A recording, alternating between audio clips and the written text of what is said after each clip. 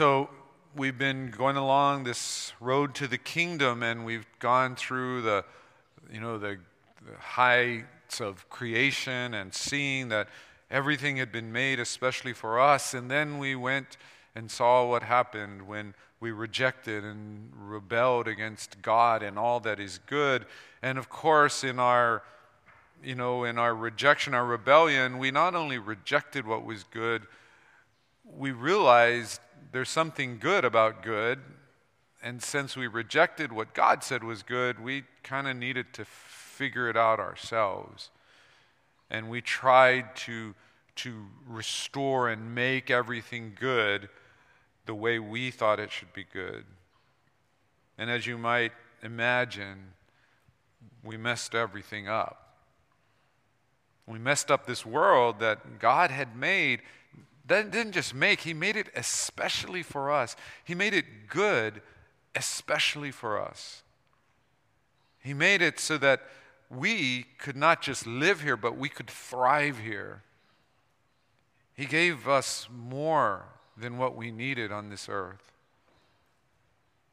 And we managed to mess it up. And in rejecting God and rebelling against God, we enslaved ourselves to sin. And once we enslaved ourselves to sin, we were no longer our master. We were no longer like God in the way that we thought we would be. Instead, we became enslaved to our passions, enslaved to our lusts, enslaved to our minds. And it created this situation that if, again, as I said a little bit earlier, if you really look at it, it's hopeless. It's hopeless. Oh, you're going to get the sunshine pumpers out there that's telling you about how great and how wonderful different approaches, different ways that people have, philosophies about how we should live. But if you really look at the situation, we are at best doomed to just keep repeating the same cycles that we've done throughout our human history, or worse, we're doomed to self-destruct.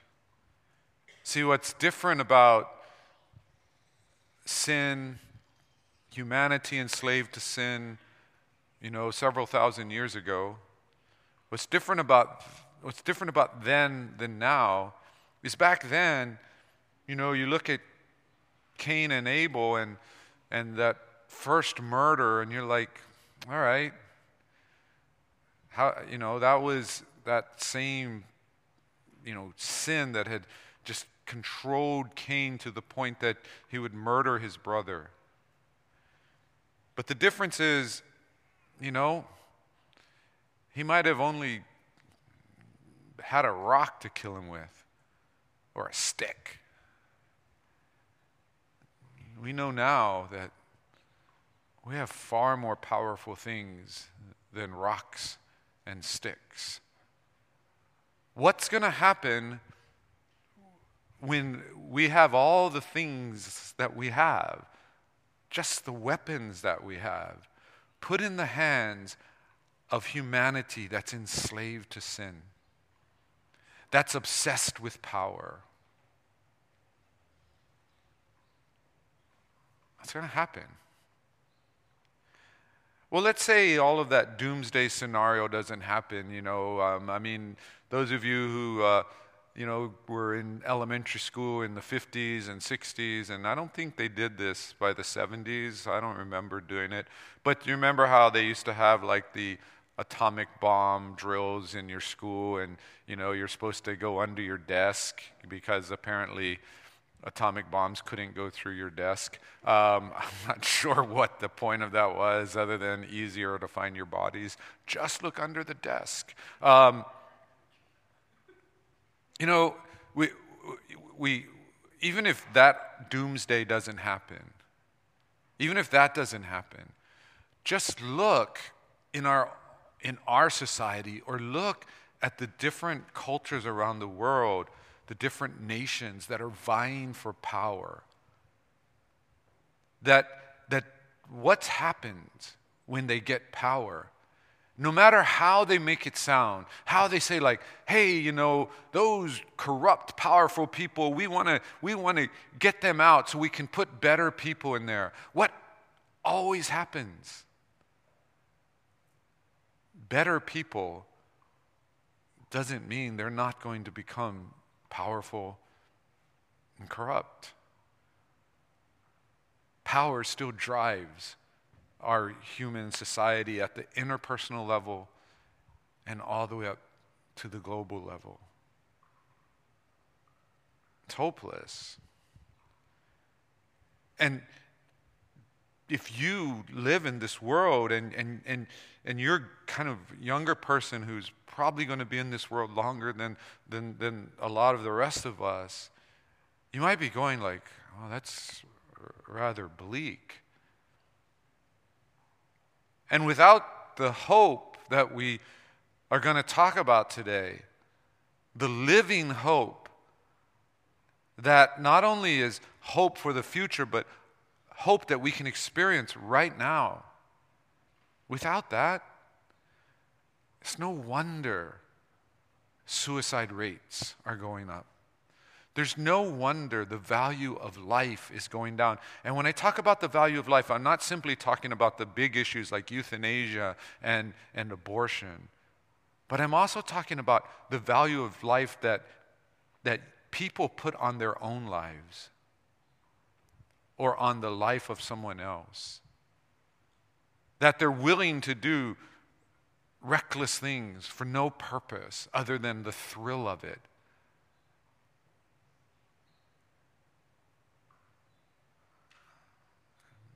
Again, it would be quite depressing. But it's the road to the kingdom. And the road to the kingdom that began with the good creation and then moved into our rebellion and then our enslavement. And now as we look at our hopelessness, none of this is surprising to God. It was all something that he knew had to happen. It's where the road had to go. Because when we get this, when we go through this process, we're going to come to this conclusion. The conclusion that we need to come to, the conclusion that the world needs to come to more and more is that we cannot save ourselves. It doesn't matter how hard we try. It doesn't matter how many, conferences we have to talk about, international politics and all of these things. It doesn't matter.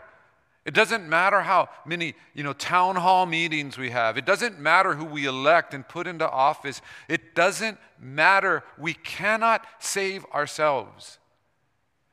And by ourselves, I mean each of us individually and all of us collectively. We cannot. And this first part of the road is to help us understand that and to help us know that. And of course, this then points us to the next thing, because if it just ended there with, we can't save ourselves, okay, whatever. We'll just go along as long as we can. No. The message of the gospel, the message of the Bible, the road to the kingdom, the plan is that only God can save. And his rescue plan is Jesus. Only God can save. Only God can save each of us. And only God can save all of us collectively. And so that's the next few weeks as we go through Advent. The next few weeks we're going to be following that road to the kingdom. We're going to be looking at, okay, this is the rescue plan. This is where we see the hope. This is where we see the kingdom, the city on a hill. And so we go and we start back at the beginning. In a sense, we go back to creation, actually before creation. And John, in his gospel, is going to help us understand who this Jesus truly is. One of the weird things about the early church is that in the early church, talking like first and second century, in the early church, they didn't really struggle with Jesus being God. They were good with that. The people that were trying to give false teachings was that they struggled with Jesus being really human. Like they could deal with the Jesus being God. And why could they deal with it? Well, because in the first century, they knew people. They either saw Jesus himself doing God-like things, or they knew people who they believed and they trusted who saw Jesus doing God-like things. No problem. No problem saying, yeah, Jesus was God. But one of the false teachings that tries to creep in is, yeah, but he wasn't really human. And one of the reasons John is writing what he's writing is because he wants to tell us who Jesus truly is.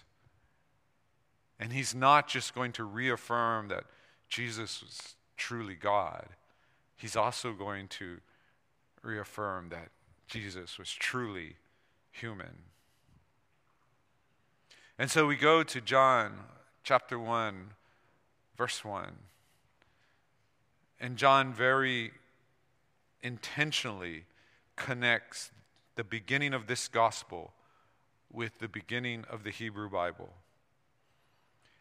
In the beginning was the Word, and the Word was with God, and the Word was God. He was in the beginning with God. All things were made through him, and without him was not anything made that was made. In him was life, and the life was the light of men. The light shines in the darkness, and the darkness has not overcome it. There was a man sent from God, whose name was John. He came as a witness to bear witness about the light, that all might believe through him. He was not the light, but came to bear witness about the light. The true light, which gives light to everyone, was coming into the world. He was in the world, and the world was made through him, yet the world did not know him. He came to his own, and his own people did not receive him. But to all who did receive him, who believed in his name, he gave the right to become children of God, who were born not of blood, nor of the will of the flesh, nor of the will of man, but of God. And the Word became flesh and dwelt among us. And we have seen his glory, glory as of the only Son from the Father, full of grace and truth. John bore witness about him and cried out, "This was he of whom I said, he who comes after me ranks before me, because he was before me." For from his fullness we have all received grace upon grace. For the law was given through Moses. Grace and truth came through Jesus Christ. No one has ever seen God, the only God who is at the Father's side. He has made him known. There's so much here. I love this passage of Scripture. We went over it in the Greek class that we did recently, and it's so rich. It's got theology that all of us would drown in if we spent enough time on it.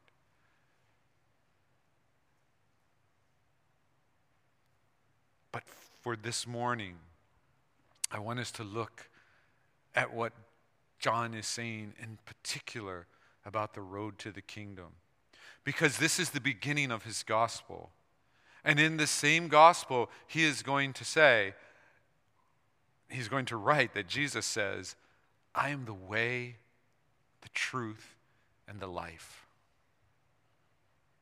Jesus is going to say, I'm the plan.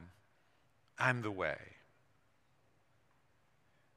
And so right up front, what does John establish for us? He establishes in the first few verses that this word that becomes flesh, who we now later on in John will recognize he's talking about Jesus. He's saying that this word was with God the Father, but also was God. And I don't have time to go into all the intricacies and the mysteries of the Trinity. But he's not saying there's another God, but he's saying something about God.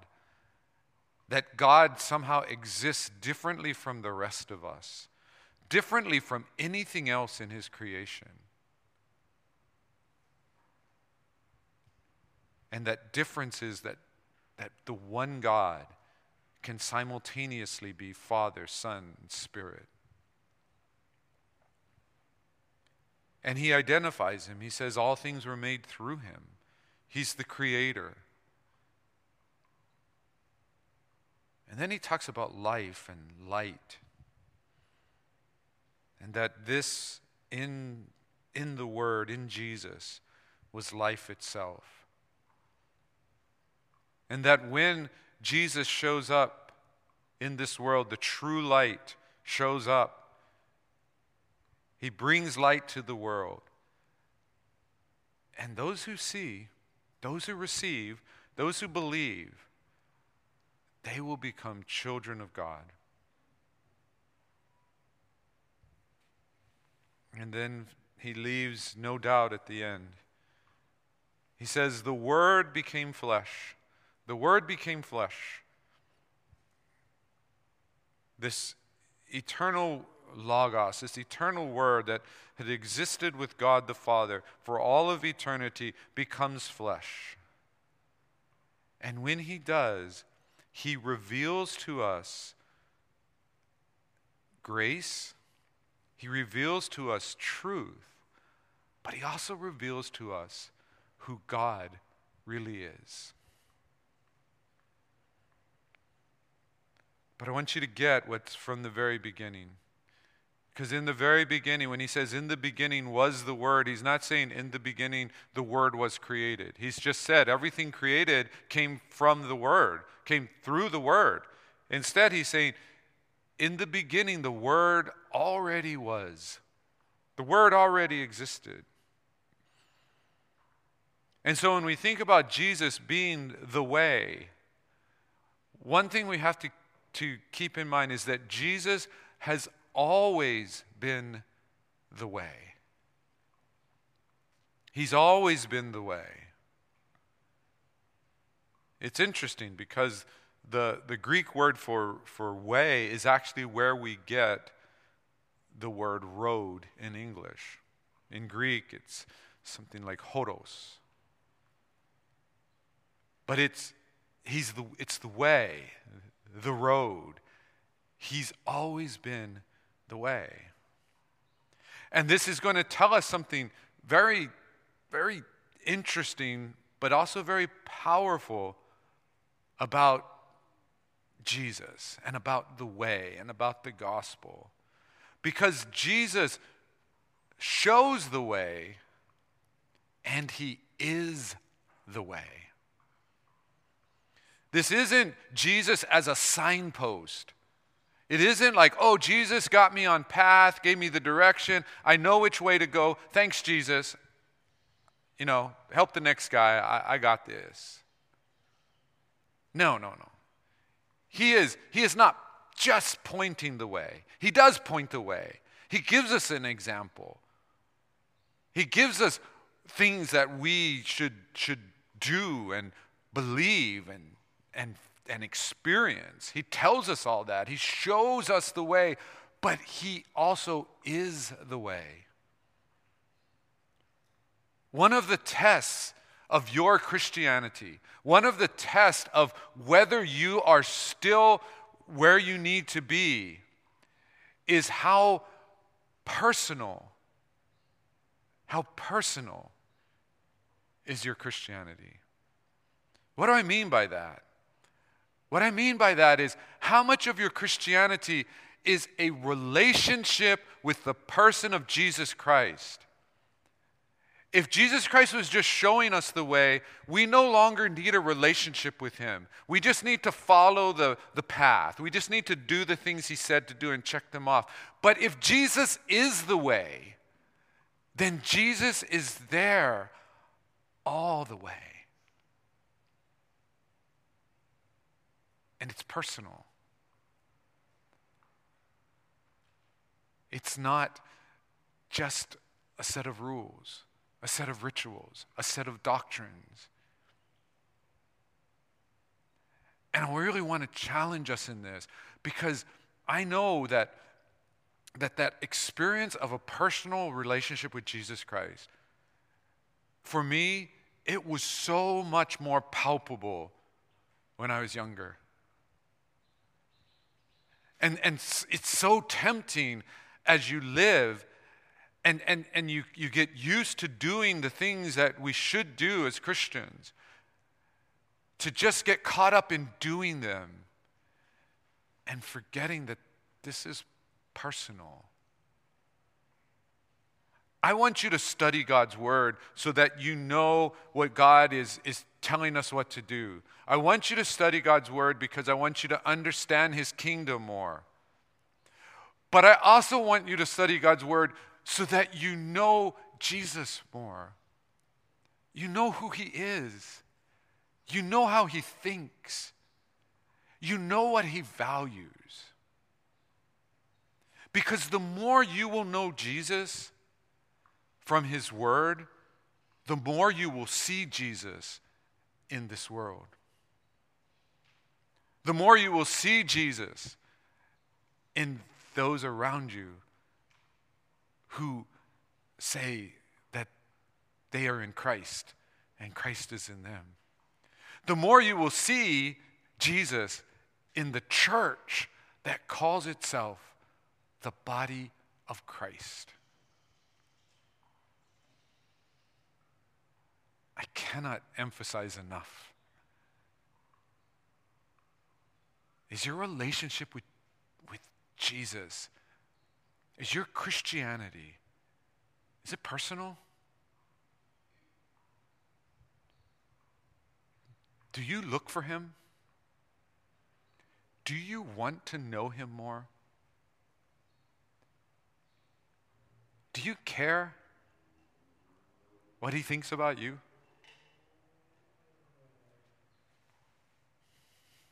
Jesus is the way. But he also shows us the way. And what does he show us? Well, if we went through the whole gospel, we would see this, that one of the things he shows us is he shows us obedience. He shows us the importance of obedience. One of the things you find in a lot of modern philosophies, and you also find this in a lot of modern versions of Christianity that have become kind of, more humanistic.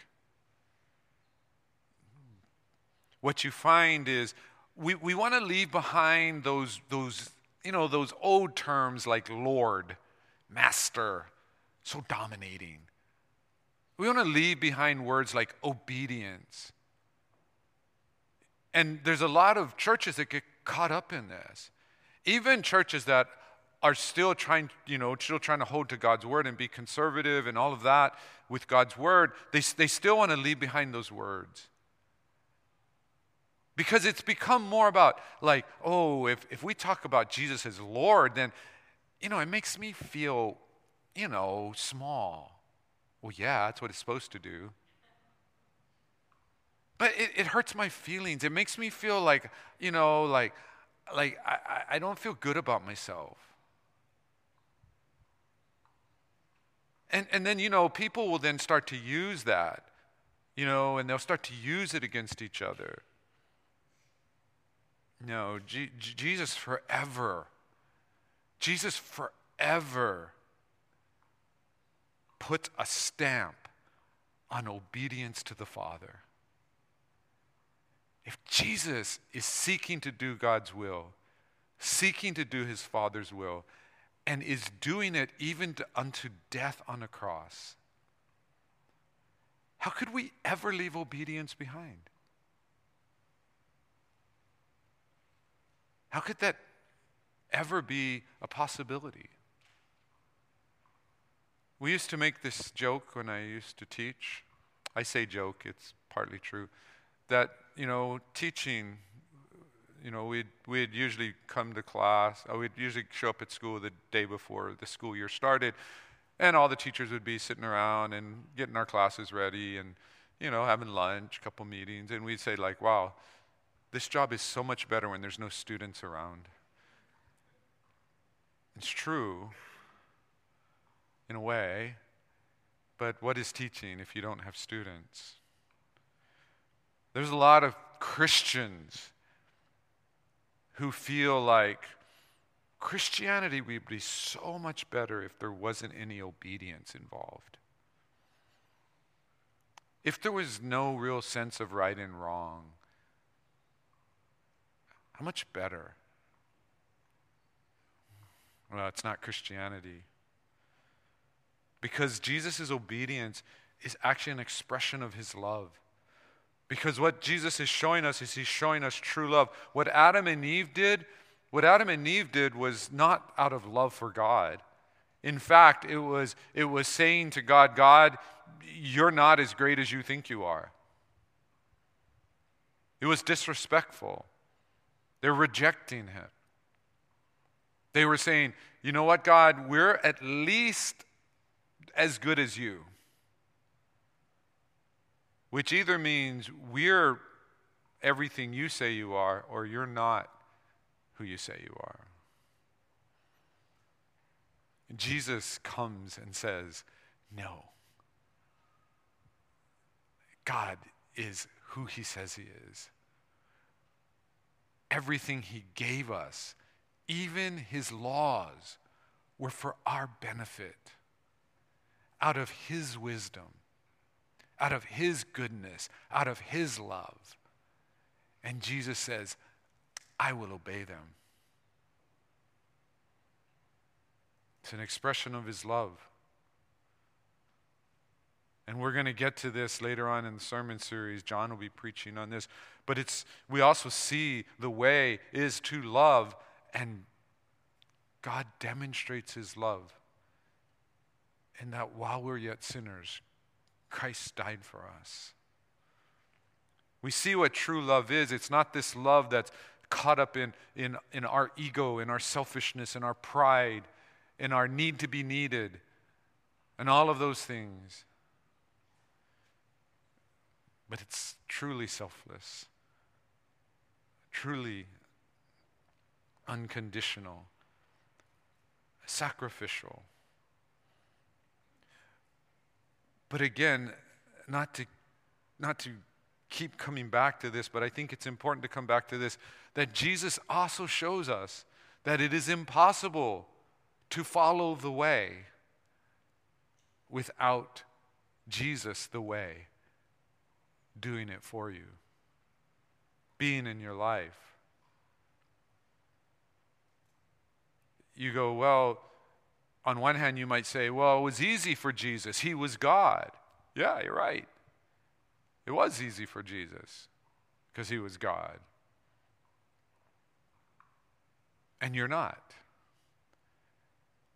It wasn't just easy for Jesus. It was only possible because Jesus was God. And we're not. Following the way means that we understand that we cannot do this on our own. We don't only need to be shown the way.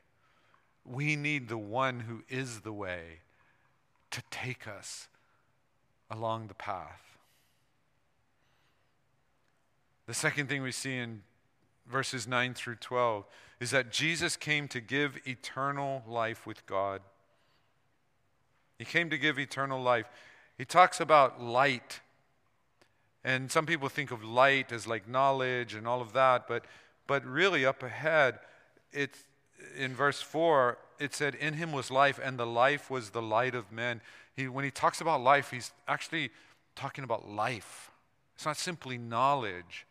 It's life, and it's not simply physical life. It's all that life was intended to be. And that's why he says in verse 12, but to all who did receive him, who believed in his name, he gave the right to become children of God. This is new life. This is being born not of blood, nor of the will of the flesh, nor the will of man, but being born of God. Something new. We're just not the same old, people we were that Jesus comes and dusts us off and then says, okay, go along your way. No. We're not just cleaned up versions of ourselves. We are made new. If you became a Christian when you were an adult or a teenager, it's harder for some of us who became Christian when we were children. But if you became a Christian as an adult, and you've been a Christian for any number of years, and I'm talking 3, 4, 5, 6, 7 years, there should be things that you thought, that you valued, that you thought were right. There should be things from before you were a Christian that you look back now on and think like, I don't recognize that person. If you're just simply the same old person that you were, but the only difference was, you got baptized, or you prayed a prayer one day, and you said, my life's going pretty good, I'm just going to let Jesus jump on the train with me. I don't think you understand. What Christ came to do was not clean us up, not just help us along the way. He came to make us new. He didn't just come to throw us up on his shoulder and carry us. He came to make us new. And we don't always realize that. Some of us do when we become Christians. There's radical change. But others of us, over time, we look back and we go, wow, I am not who I was. I know where I was going.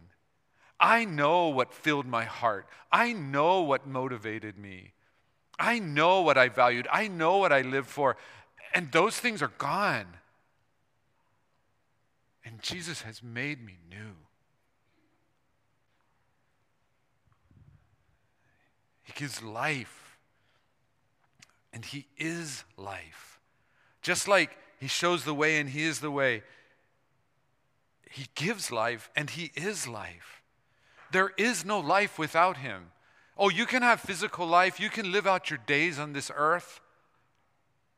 But if you want true life, the way that God created us, to experience life as Adam and Eve in some way, limited way, was able to experience life in fellowship with God, if you want that life and you want it eternally, it is only found in Jesus Christ, and is not something he gives us, just like he doesn't just show us the way and say, okay, head off. He doesn't just give us life and show us the way and say, okay, take that life and go, and I'm going to sit back here. No, he is the life. He is the way. He goes with us every step of the way.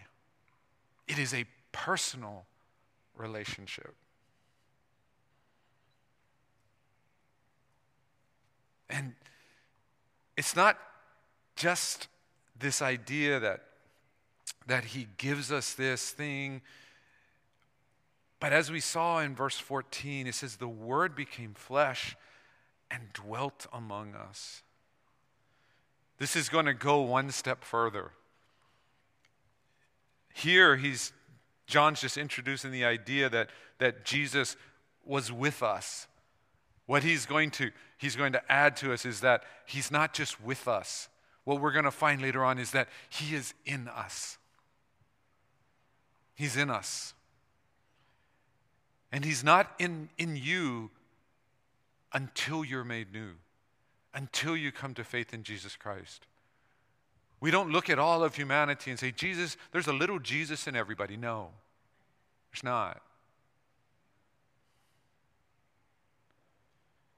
It's life. And it's not just life. It's life with God. Eternal life with God. So remember, what had happened? Well, the relationship was broken through sin. Humanity rebelled more and more against God, even to the point of creating false gods and worshiping those gods. If that were to continue, would you want to spend forever with God? Would you want to be forever in a relationship with someone who you have wronged? Well, let's flip it around from God's perspective. Would you want to spend eternity with a bunch of people that reject you and rebel against you and don't even think you're worthy to be God? No, this is eternal life. This talks about reconciliation, perfect unity. I don't know all that eternal life will be. I don't know all that lies ahead, but I do know this, that it will be perfect unity with God. Perfect unity with the God who loves us, with the God who created us, and the God who knows us. Perfect unity with the God who loves us so much that he would save us, and he wouldn't just save us, he would make us new, and he would invite us back. That God. Perfect unity. And then the last point we see in verses 14 through 18. Jesus came to show us who God is. Jesus has always been the way. He came to show us the way. Jesus came to give life. He gives life, and he is life. And here we see Jesus came to show us who God really is. And here again we see that he reveals God and he is God. He shows the way, he is the way. He gives life, he is life. He reveals God and he is God. Jesus reveals God just by showing up. You don't have to say anything. Like, he shows up, that's God. Jesus says that. He says, if you've seen me, you've seen the Father. Just by showing up.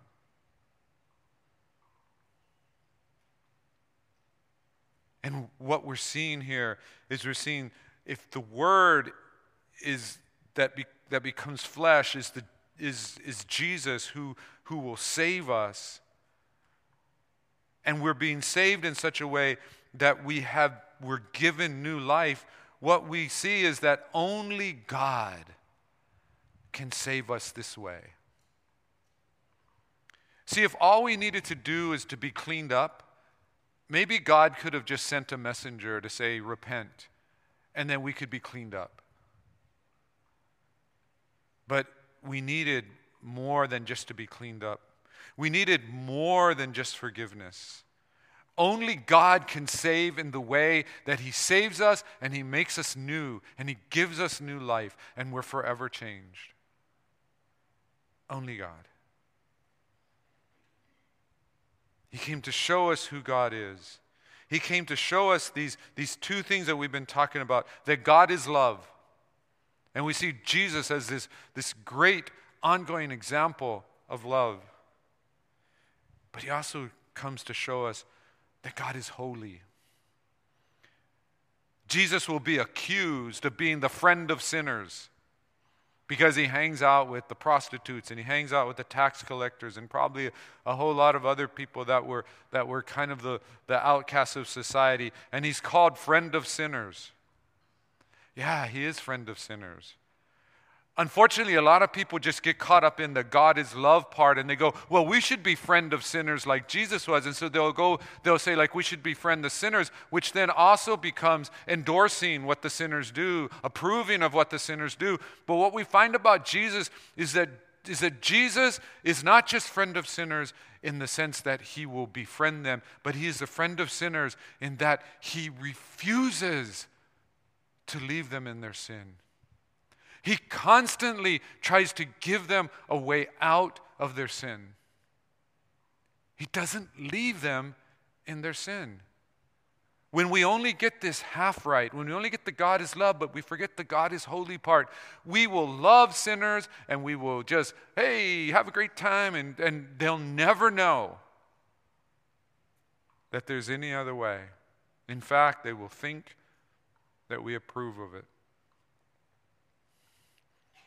We even find Jesus on the cross, again, showing his love, God's love and God's holiness, when he says, Father, forgive them.